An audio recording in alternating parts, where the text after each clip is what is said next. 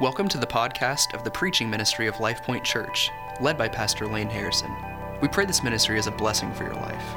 For more information about Life Point, please visit lifepointozark.com. For more information and resources from Pastor Lane, please visit mlaneharrison.com. All right, well, let's go to the Word together. Genesis will be at the end of chapter 8, beginning in verse 20, and I'll read in just a moment. Before I read the scripture, though, I want to kind of frame our thinking this morning. If I were to ask you, what's your bent?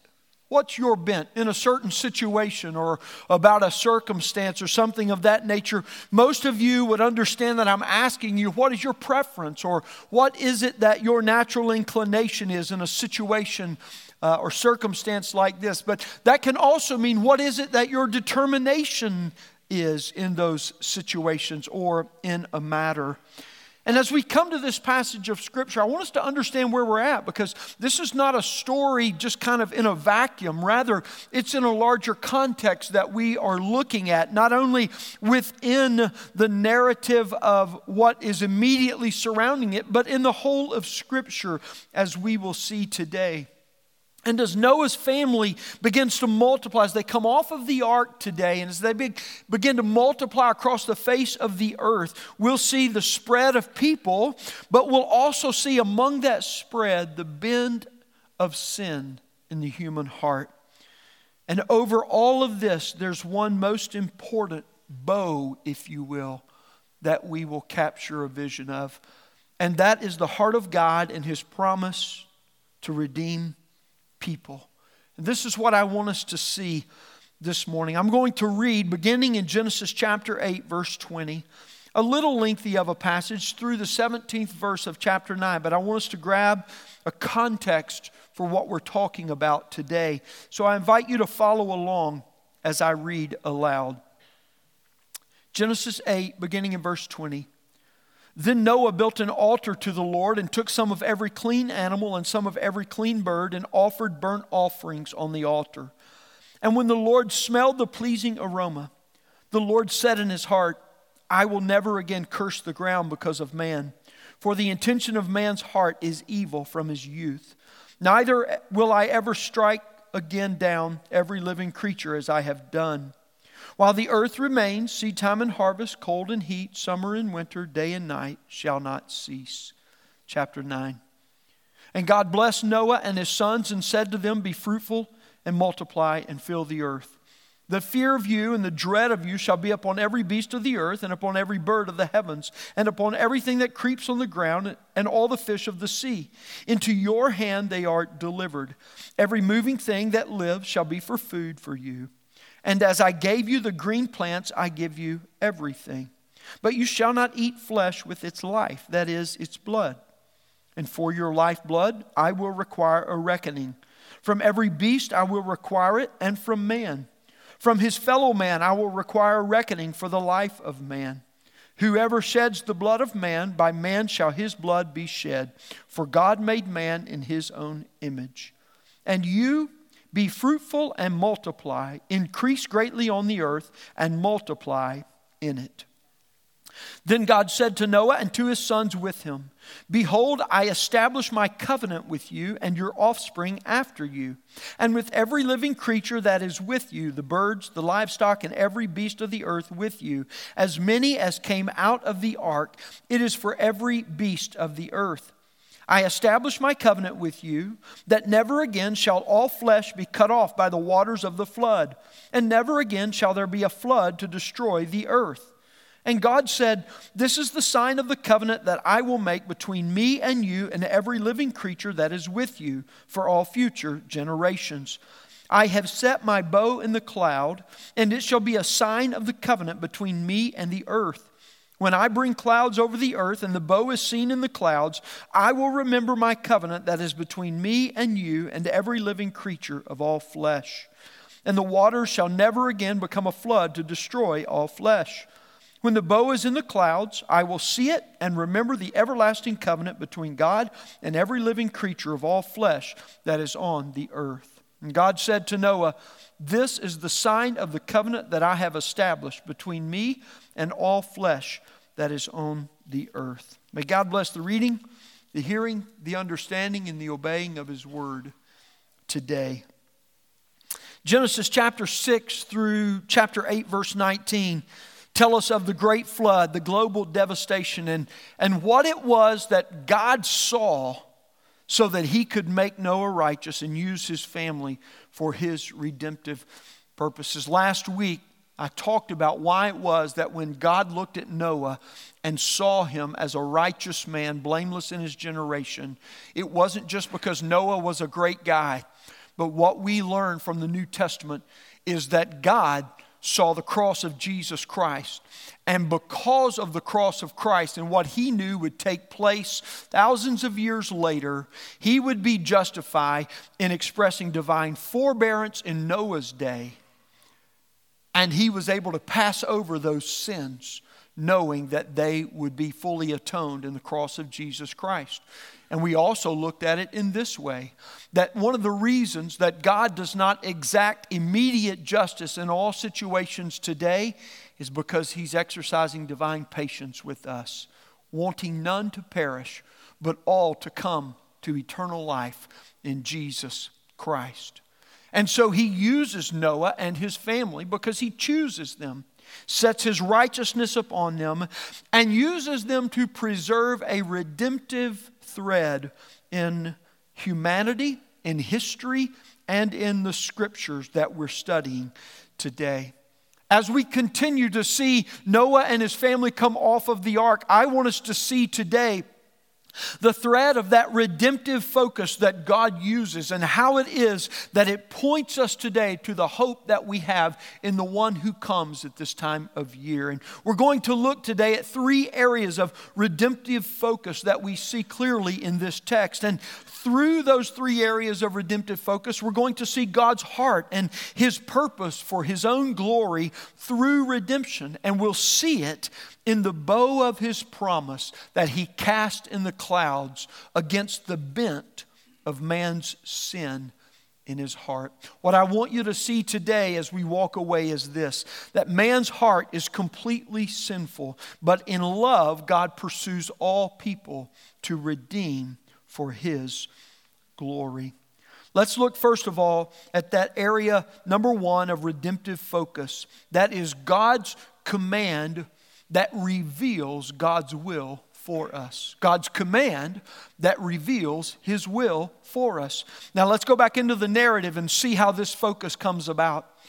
Noah and his family have been on the ark for over a year now. We saw last week he sent a raven out, and then he sent a dove out 3 times, and on the 3rd time the dove did not return. So Noah knew he found dry ground to live. And so they removed the top, and they saw where they could see dry ground, but they didn't go off of the ark. Why? Because God didn't tell them to go off of the ark, right? And then a few days later, God tells them, okay, it's time to go off of the ark. And that's when the door opened and they began to leave the ark. And that's where we pick it up in verse 20 of Genesis 8. It tells us that Noah and his family came off of the ark, and their first activity of coming off of the ark was to build an altar and to offer a sacrifice of thanksgiving to God. This was the first act that they performed in coming off of the ark. Now I want you to think about that this isn't just a detail in a story, friends. I want you to enter into the narrative with me just a little bit and consider where Noah and his family were. After more than a year on this boat, they had gone from a world that was full of people and chaotic, you might argue, in many regards. And after a year of hearing only water wash up and the animals that were on the ark and, the walls closing in, if you will, from being contained in that boat with them. Once they're on dry ground and the door of the ark opens, they walk off to this completely empty globe. This must have been a very powerful moment for them. Not one that we can understand nearly as well as we can feel in what they sensed, in what was taking place, and that adrenaline of reality that was coursing through them as they looked to the Lord to say, thank you. thank you for saving us. A number of years back, I was driving north on Highway 65, and just as you come up the hill and crest the hill under the Evans Road overpass there, I was moving at an acceptable rate of speed, or so at least I thought, and traffic was moving. And all of a sudden, traffic just stopped, like instantaneously. And I could see up ahead as I was quickly gaining on the cars in front of me, cars began to go left and right with brake lights flashing in the eyes. And something had occurred so that traffic came to a very quick stop. I immediately stomped on my brake pad, or my brake pedal, and as soon as I did, I felt a click and then a release. And the reality that I didn't have any brakes set in very quickly. And that will to live responded to that. And all I could think in the moment was, take the median. And I did. I swerved the truck over into the median. And this was before the days of the cable rails next to the highway. And so I got into the grass, and from, 65 miles an hour, because that's the speed limit. I'm just reminding you. The grass began to slow me down as I passed the cars that were in front of me. And I probably passed 8 or 10, maybe a dozen cars, and they were also on the shoulder and in between the aisles, or in between the lanes, as they too had tried to avoid the sudden stop. And as I stopped, my heart is just pounding out of my chest with the adrenaline of what's just taking place. And I look over, and everybody's kind of in a daze, as best you can tell, from one car to the next. And my first thought was just simply, Lord, thank you for whatever just happened here. I mean, it was one of those overwhelming moments that you felt more than you really understood all that had just happened. That's where Noah and his family are. From a full globe to an empty globe. From, in many ways, chaos to the deafening noise of silence. And it says as they came off, there was this overwhelming sense of gratitude. And they offered to the Lord a sacrifice of thanksgiving because of what they felt in their heart. On one side, they'd just been through a marathon of turmoil. Over a year on a boat. I mean, I like a boat as much as the next guy, but a year, I don't know. And then to open the door and walk into the graphic reality of an empty planet and what has just taken place. And the reality of that, and there's just some things in life that our mind does not comprehend, right? And that's the kind of situation that they were in. And then to know this, that their first thought was not, man, we're lucky. But rather their first thought was, God's been good to us. That's a big difference, friends. That's a big difference. I would offer to you that where your mind first goes, when you think about God in the midst of the things of life, says more to you about what it is that's filling your heart than you can know at any other observation or searching. And that's what they did. Out of an unimaginable circumstance, never before or since seen, Noah and his family worshiped the Lord as worthy of all praise. That's where we find ourselves in Genesis 8:20. And that thanksgiving, friends, that leads to praise demonstrates the very heart of God's righteousness that was within Noah, and how it was that God had intended to bring him more deeply into his presence. You see, friends, the Bible teaches us that when we stop giving thanks to God, things go awry in our life. When our first inclination is, man, I'm lucky, instead of God is good, give thanks to God, then we begin to not only see God differently, but we begin to see life differently. Romans 1:21 tells us that when we fail to give thanks to God, and that failure is sometimes an act of omission and sometimes an act of commission. In other words, sometimes it's intentional and sometimes it's just unintentional. But when we fail to give thanks to God and to praise Him as He alone is worthy, it not only darkens us in the moment, but it begins to darken the way we think about God in all things. So that we think we are the source of more of our goodness or our luck, if you will. But the heart that gives thanks to God, friends, in all things, regardless of whether you fully understand them, and surely Noah and them didn't fully comprehend all that was taking place, the heart that gives thanks to God in all things is the heart that directs the mind to praise Him as worthy at all times. You'll never say God is worthy in the hard and difficult moments of your life until, first of all, you're sometimes and often by faith ready to say, thank you, Lord. Thank you. You see, the life that worships God in this way, giving Him all praise as He alone is worthy because we've given Him thanks for His goodness. That's the only way that we will ever be able to come to know God's heart. And that's what Noah and his family learned on that day. They learned a little bit more about the heart of God and what He desired for their lives. Why? Because they gave Him thanks and they praised Him as He alone was worthy. But what I want us to see today is to be very careful that we don't miss the contrast that the writer of Genesis draws for us in the heart inclinations here. For though the heart of man is bent to sin, the heart of God is always bowed to redeem. There's this contrast, this interplay of ideas and imagery here. You see, it is the heart of God that always longs to relate intimately with people. And how often we do not give God credit for this. We think that we got to God because it was our heart that desired Him more than His heart that desired us. But friends, that's in direct contradiction to what the Scriptures teach. The Scriptures clearly teach from the very beginning, it is the heart of God who desires an intimate relationship with each one of you. It is the heart of God that is working to bring us more deeply into that relationship. And this is what we're seeing when we talk about a redemptive areas of focus. How it is that God is bringing redemption into the world that we might know Him in that relationship, that we might worship Him as worthy of all honor and glory, and that we might walk with Him in righteousness as He has brought us to do.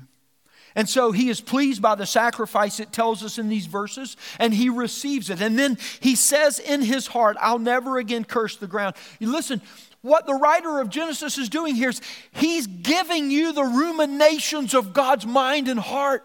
You are seeing into the inner recesses of the Creator of all things right here. And this is what He says, I'll never again curse the ground because of man. For the intention of man's heart is evil from his youth. Neither will I ever strike down every living creature as I have done. While the earth remains, the order and the pattern will remain with it. You see, but the heart of man is not naturally like the heart of God. For regarding man's heart, this is what God says, that the intention of man's heart is evil from his youth. Now, there's a time in life, here's what we do know from this verse, and we don't know what point it arrives, and we would probably say, and likely say, it's different for each individual. But there is a point in life when, because of our sinful nature, the full nature of our human heart comes to bear, and it is naturally bent to sin. Now, if you don't know where it's at, I'll tell you where it's at. Especially for those of you who have newborn babies. Like, God is gracious. He gives you a few months where your heart is more captivated by that baby than you could ever imagine. And it's good. You're going to need that.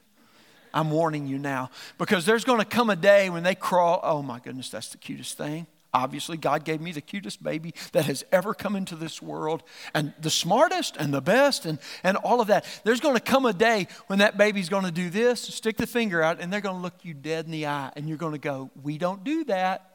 I do. Right? And you go, don't do that again. Again. Right? That's the point that Genesis is introducing us to here.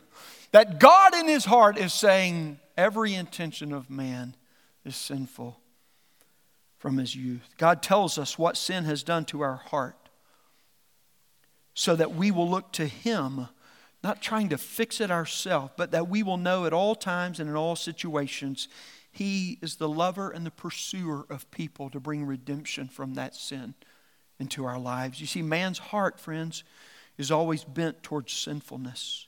But in love, God pursues people for His glory in right worship. And the best and really the only true way to see God's heart is to see it as He reveals it, not as we desire it, but as He reveals it. And in response to Noah's worship, God reveals His heart through a command. A command. Now, think about this for a moment. Most people think of commands in a negative light, that Christianity is just a list of do's and don'ts.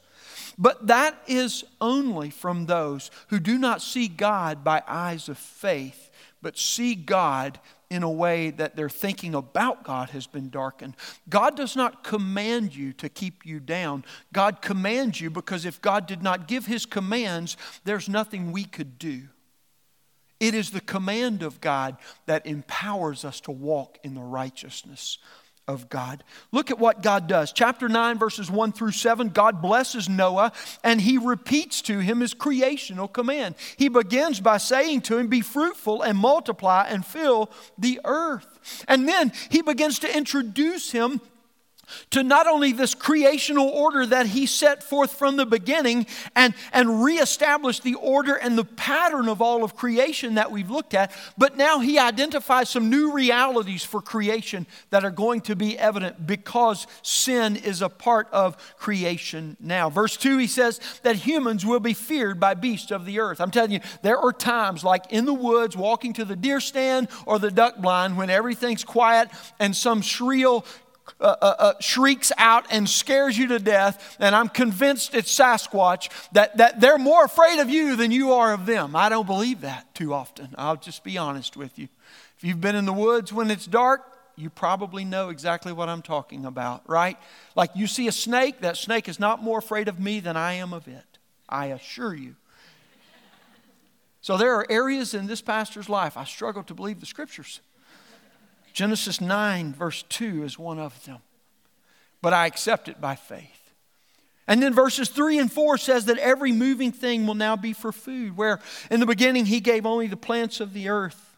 Now every moving thing will be for food. And He goes on to say that the life of man is one that is distinct on the earth and protected.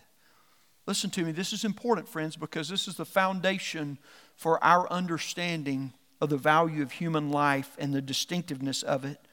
For it is distinct and protected versus the life of beasts and among mankind. It doesn't mean that the life of beasts are unimportant or inconsiderable. That's not at all what the Scriptures teach. They are important. It's that they're not equal to people in value and in dignity. Why? Because people are created in the image of God, and that matters before God. It does mean that those life of the beast are not equal nor comparable to human life. And you see, what God does here is two things that we begin to see a foundation for our doctrine and for our application in this world. That the human life has eternal and imminent value because God places it on that life. And when justice is applied in our world, specifically towards the killing or the shedding of blood, it should have a distinct nature to it as well, because it is an attack upon the image of God, not just upon the flesh of people and of humans. And God says, I'll take care of that, whether it's from beasts, but that'll also be rendered out if it comes from people as well. These are God's intentions, and it's how we are to understand and to apply in our world today the creational command. And then He repeats that creational command: be fruitful and multiply, increase greatly on the earth and multiply in it. You see, friends, God gets glory from all of creation, but there is a unique and a distinct, yea, even a greatest glory that He receives from people. Specifically, as they live in relationship with Him and bring Him glory. Yes, when the beasts of the field go about their way, they represent the glory of God in creation. But when people walk with God in His redemptive plan, that is a glory that trumps all other glories in creation. And that's what God is pointing us to today. And so God establishes His command to Noah and his family as the source of His will for life. Have you ever wanted to know God's will for your life? This is where Noah and them are being introduced to it. That God's will comes by His command. And people are called to trust and to obey Him. You see, Noah's righteousness was demonstrated through his obedience to God in the offering of his sacrifice. And actually, it was the obedience to God that demonstrated to Noah and his family the faithfulness of God, which was the fuel of his worship in gratitude when he got off of the ark. And so as we trust God and we obey His commands, that obedience actually fuels deeper worship because there is a deeper intimacy, a deeper knowledge of God, not just in the cognitive details of it, but in the experiential relationship of it. Listen, friends, you don't know how good and gracious and powerful God really is until He tells you to do something. You have no idea how it's going to happen, but you follow Him out of faith and He comes through for you. And then you go, whoa. That's where Noah and his family were, and that's what God is teaching us here. That God created people to live, to walk in a relationship with Him. His commands tell us how to do that. He redeems us for this very purpose, that we can walk. Did you know that if God does not command, we could never please Him? But listen, until we believe His command by faith in Him, we cannot fulfill them. You say, well, I can do some in my own. No, you can't. Because no matter how often you do that and how regular and faithful you are, there will come a time when what you learn is your faithfulness to God's command actually roots bitterness in you when it is done in your own strength and power. That's why some of you are bitter at religion. That's why some of you are angry at God. You feel like you've been doing everything right, but God hadn't been coming through. And what I would pastorally and in love say to you is, you're believing that what you can do is enough to satisfy God. And there will never be enough that you can do, neither in individual acts nor in the accumulation of your life, that is worthy of God's salvation. But the good news of the gospel is you don't have to, because Christ has already done that for you. That's why we're here today, to tear down religion and to see God's redemptive thread, to walk by obedience and faith in a relationship with Him. The highest glory for every Jesus follower is to walk in obedience to God's commands in love. And what a beautiful picture this is. John, the writer of the gospel, though now greatly advanced in age, at the very end of his life, looking back on all things, 2 John verse 6 says this, "This is love, that we walk according to His commandments." Walking in obedience to God's command has always been His plan, friends. Micah the prophet charges us to walk humbly with your God. You see, walking in obedience to God's commandments demonstrates faith and righteousness that He puts upon us. And friends, as I stated, you may comply with God's commands for a time without faith, but the difference between complying and adhering to commands as rules and regulations versus walking in obedience by faith in a relationship is what they produce in your heart and in your life. And listen to me, lest you think you are some way dismissed from this, you're absolutely not. Every person, specifically Christians, are right in the throes of this. You need to know the difference between what it means to walk with God in your own strength and to walk with God by faith. And what is produced in your heart is the only thing that you can know tells the difference. When you walk by faith, there is an increasing sense of love, an increasing sense of God's joy that overflows from you, and the peace of life that is sustaining you, as well as a stronger desire for more faith in God, to see more of God's power and glory in your life. But when you walk even trying to obey God's commandments in your own strength, and you do the old end run around faith, here's what that produces: angst, frustration, bitterness at God, because you think God owes you to some degree, measure, or manner because of what you have done. And friends, I want to tell you this: if there is an absence of peace from God in your life, maybe anxiousness or turmoil or frustration, whatever the case may be, if there's an absence of the reality of the overwhelming love of God in your life, if there's an absence of defining joy in your life, hear me, there is only one route for you to take to get out of that and get back into relational walking with God, and that's repentance. You can argue with Him all day long, but I'm telling you, look at the fruit to know the root. And if it's not producing the fruit of God in your life, it's not sourced in the love and the strength of God. Ask God to forgive you and to show you where you are walking in your strength, that you might walk in increasing love and joy. And that is the defining reality for the Christian in this world. As we war with sin within us, we must war to walk by faith in God, not by our own strength. Even in the things that we've done 1,000 times before by faith, the one time we begin to do them in our own strength, will steal our joy, will steal that stabilizing love and peace from us. Repent and turn back to have the love of God lavished upon you in that very way. When you walk in obedience because you trust Jesus, the commandments of God become a source of your joy, a source of your comfort, a source of your strength for life. This is the first area of redemptive focus that we must set our hearts, that God's commands reveal His will to us, that those who trust in Him can walk with Him in obedience. Are you walking with God by faith? Well, this leads to our second area of redemptive focus that we're introduced to here, and it's that God's covenant stirs the heart to trust Him. You see, faith is not something we have to conjure up.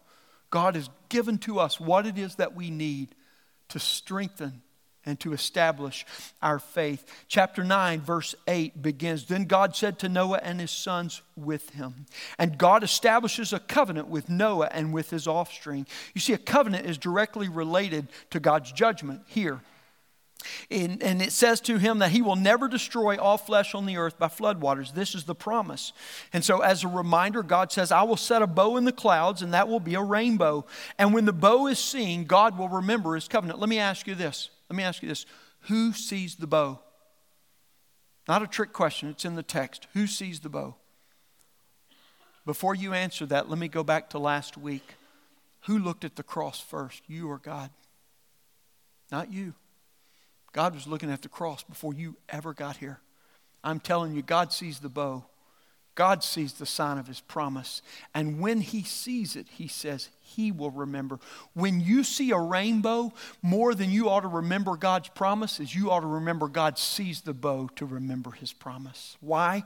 Because if God, the one who is faithful always, remembers His promise and keeps it, all we got to do is stay with Him. Stay with Him. You see, the rainbow reminds us of so much more than we won't get too bad of a rainstorm. It reminds us of God's goodness, of God's favor, of God's pleasure in redemption, and God's heart to redeem people.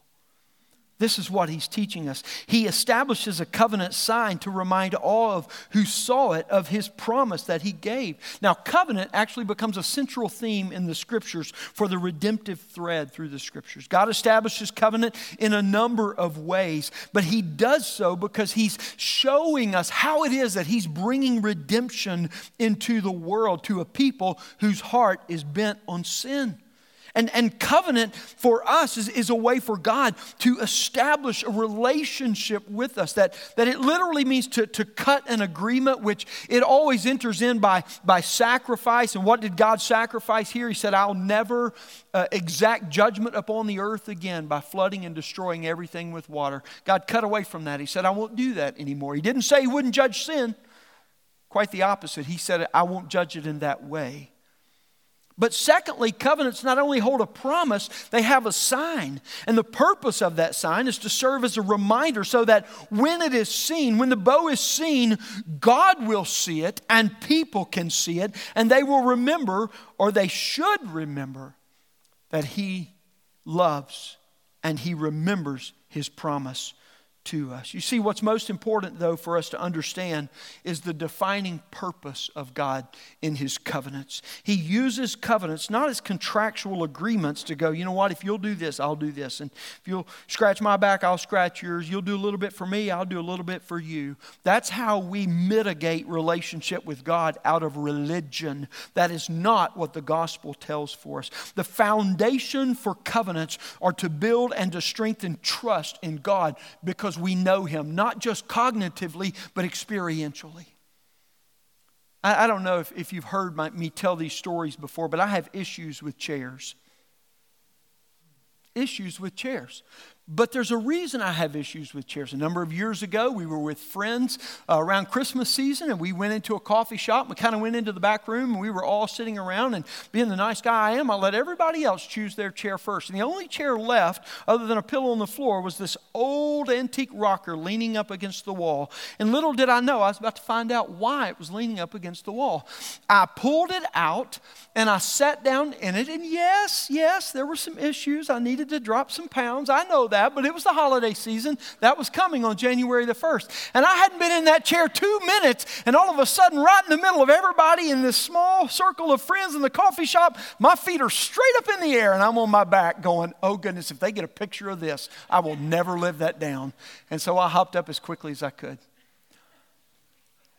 I don't remember if it was before or after that event, but we were out one night with my family, my extended family. There were 8 or 10 of us sitting around a table in a farmhouse restaurant eating, and in the whole lieu of the farmhouse theme, there were some old chairs, and everyone took their seat, and Lane came up, and here's this little rickety chair, but I thought they wouldn't have it out here if it weren't enough to hold you up, right? And so I sat in it, and all of a sudden, Lane was there, and then Lane was not. Where'd Lane go? I have issues with chairs. That's why I give it the old shake now before I sit in it, because I want to know if I'm going to be able to sit in it, right? God gives covenants for this reason, friends, so you can know He will hold you. He is faithful to His promise, and He wants you to remember that. He establishes covenants so that those who trust in Him know and walk with Him intimately by faith. You see, when we see the rainbow, we need to remember God's promise, and we need to remember this: He does. He does. Not everyone that sees the rainbow has a relationship with God, but all that see the rainbow should know that God loves them and wants a personal relationship with them. And that while He may not be judging that sin in the instant, God is faithful. He will judge sin. There is a time coming when every offense will be answered for. And it'll either be covered by the blood of Jesus, or there won't be any excuse for it. God's covenant in the rainbow points us to trust in His ultimate covenant for us on the cross of Jesus Christ, friends. He's showing us there's a plan. He's establishing these covenants. And the ultimate covenant of redemption will come through Jesus Christ on the cross, when He pays every debt for every person who will ever sin, and for every sin they have, when they simply trust in Him and repent to receive His forgiveness and cleansing. It is the covenant of God that stirs the heart to trust in God, that as we believe in Him, we might walk in His commands. Well, that's the first two. The third redemptive focus, I need to cover it quickly, but I want you to know it is most appropriate for us to celebrate this covenant at this time of year. The third area of redemptive focus is this: it is the commission of God that sets His aim on the nations for more glory. Chapter 9, verse 19, we see the nations begin to develop. And as Noah's family expands, something far greater occurs. The nations of the earth come from it. Actually, verse 19 of Genesis 9 is really a heading for chapter 10, and it tells us of all that will occur there. But what transpires at the end of Genesis 9 is important for us because it directly affects how the nations will develop.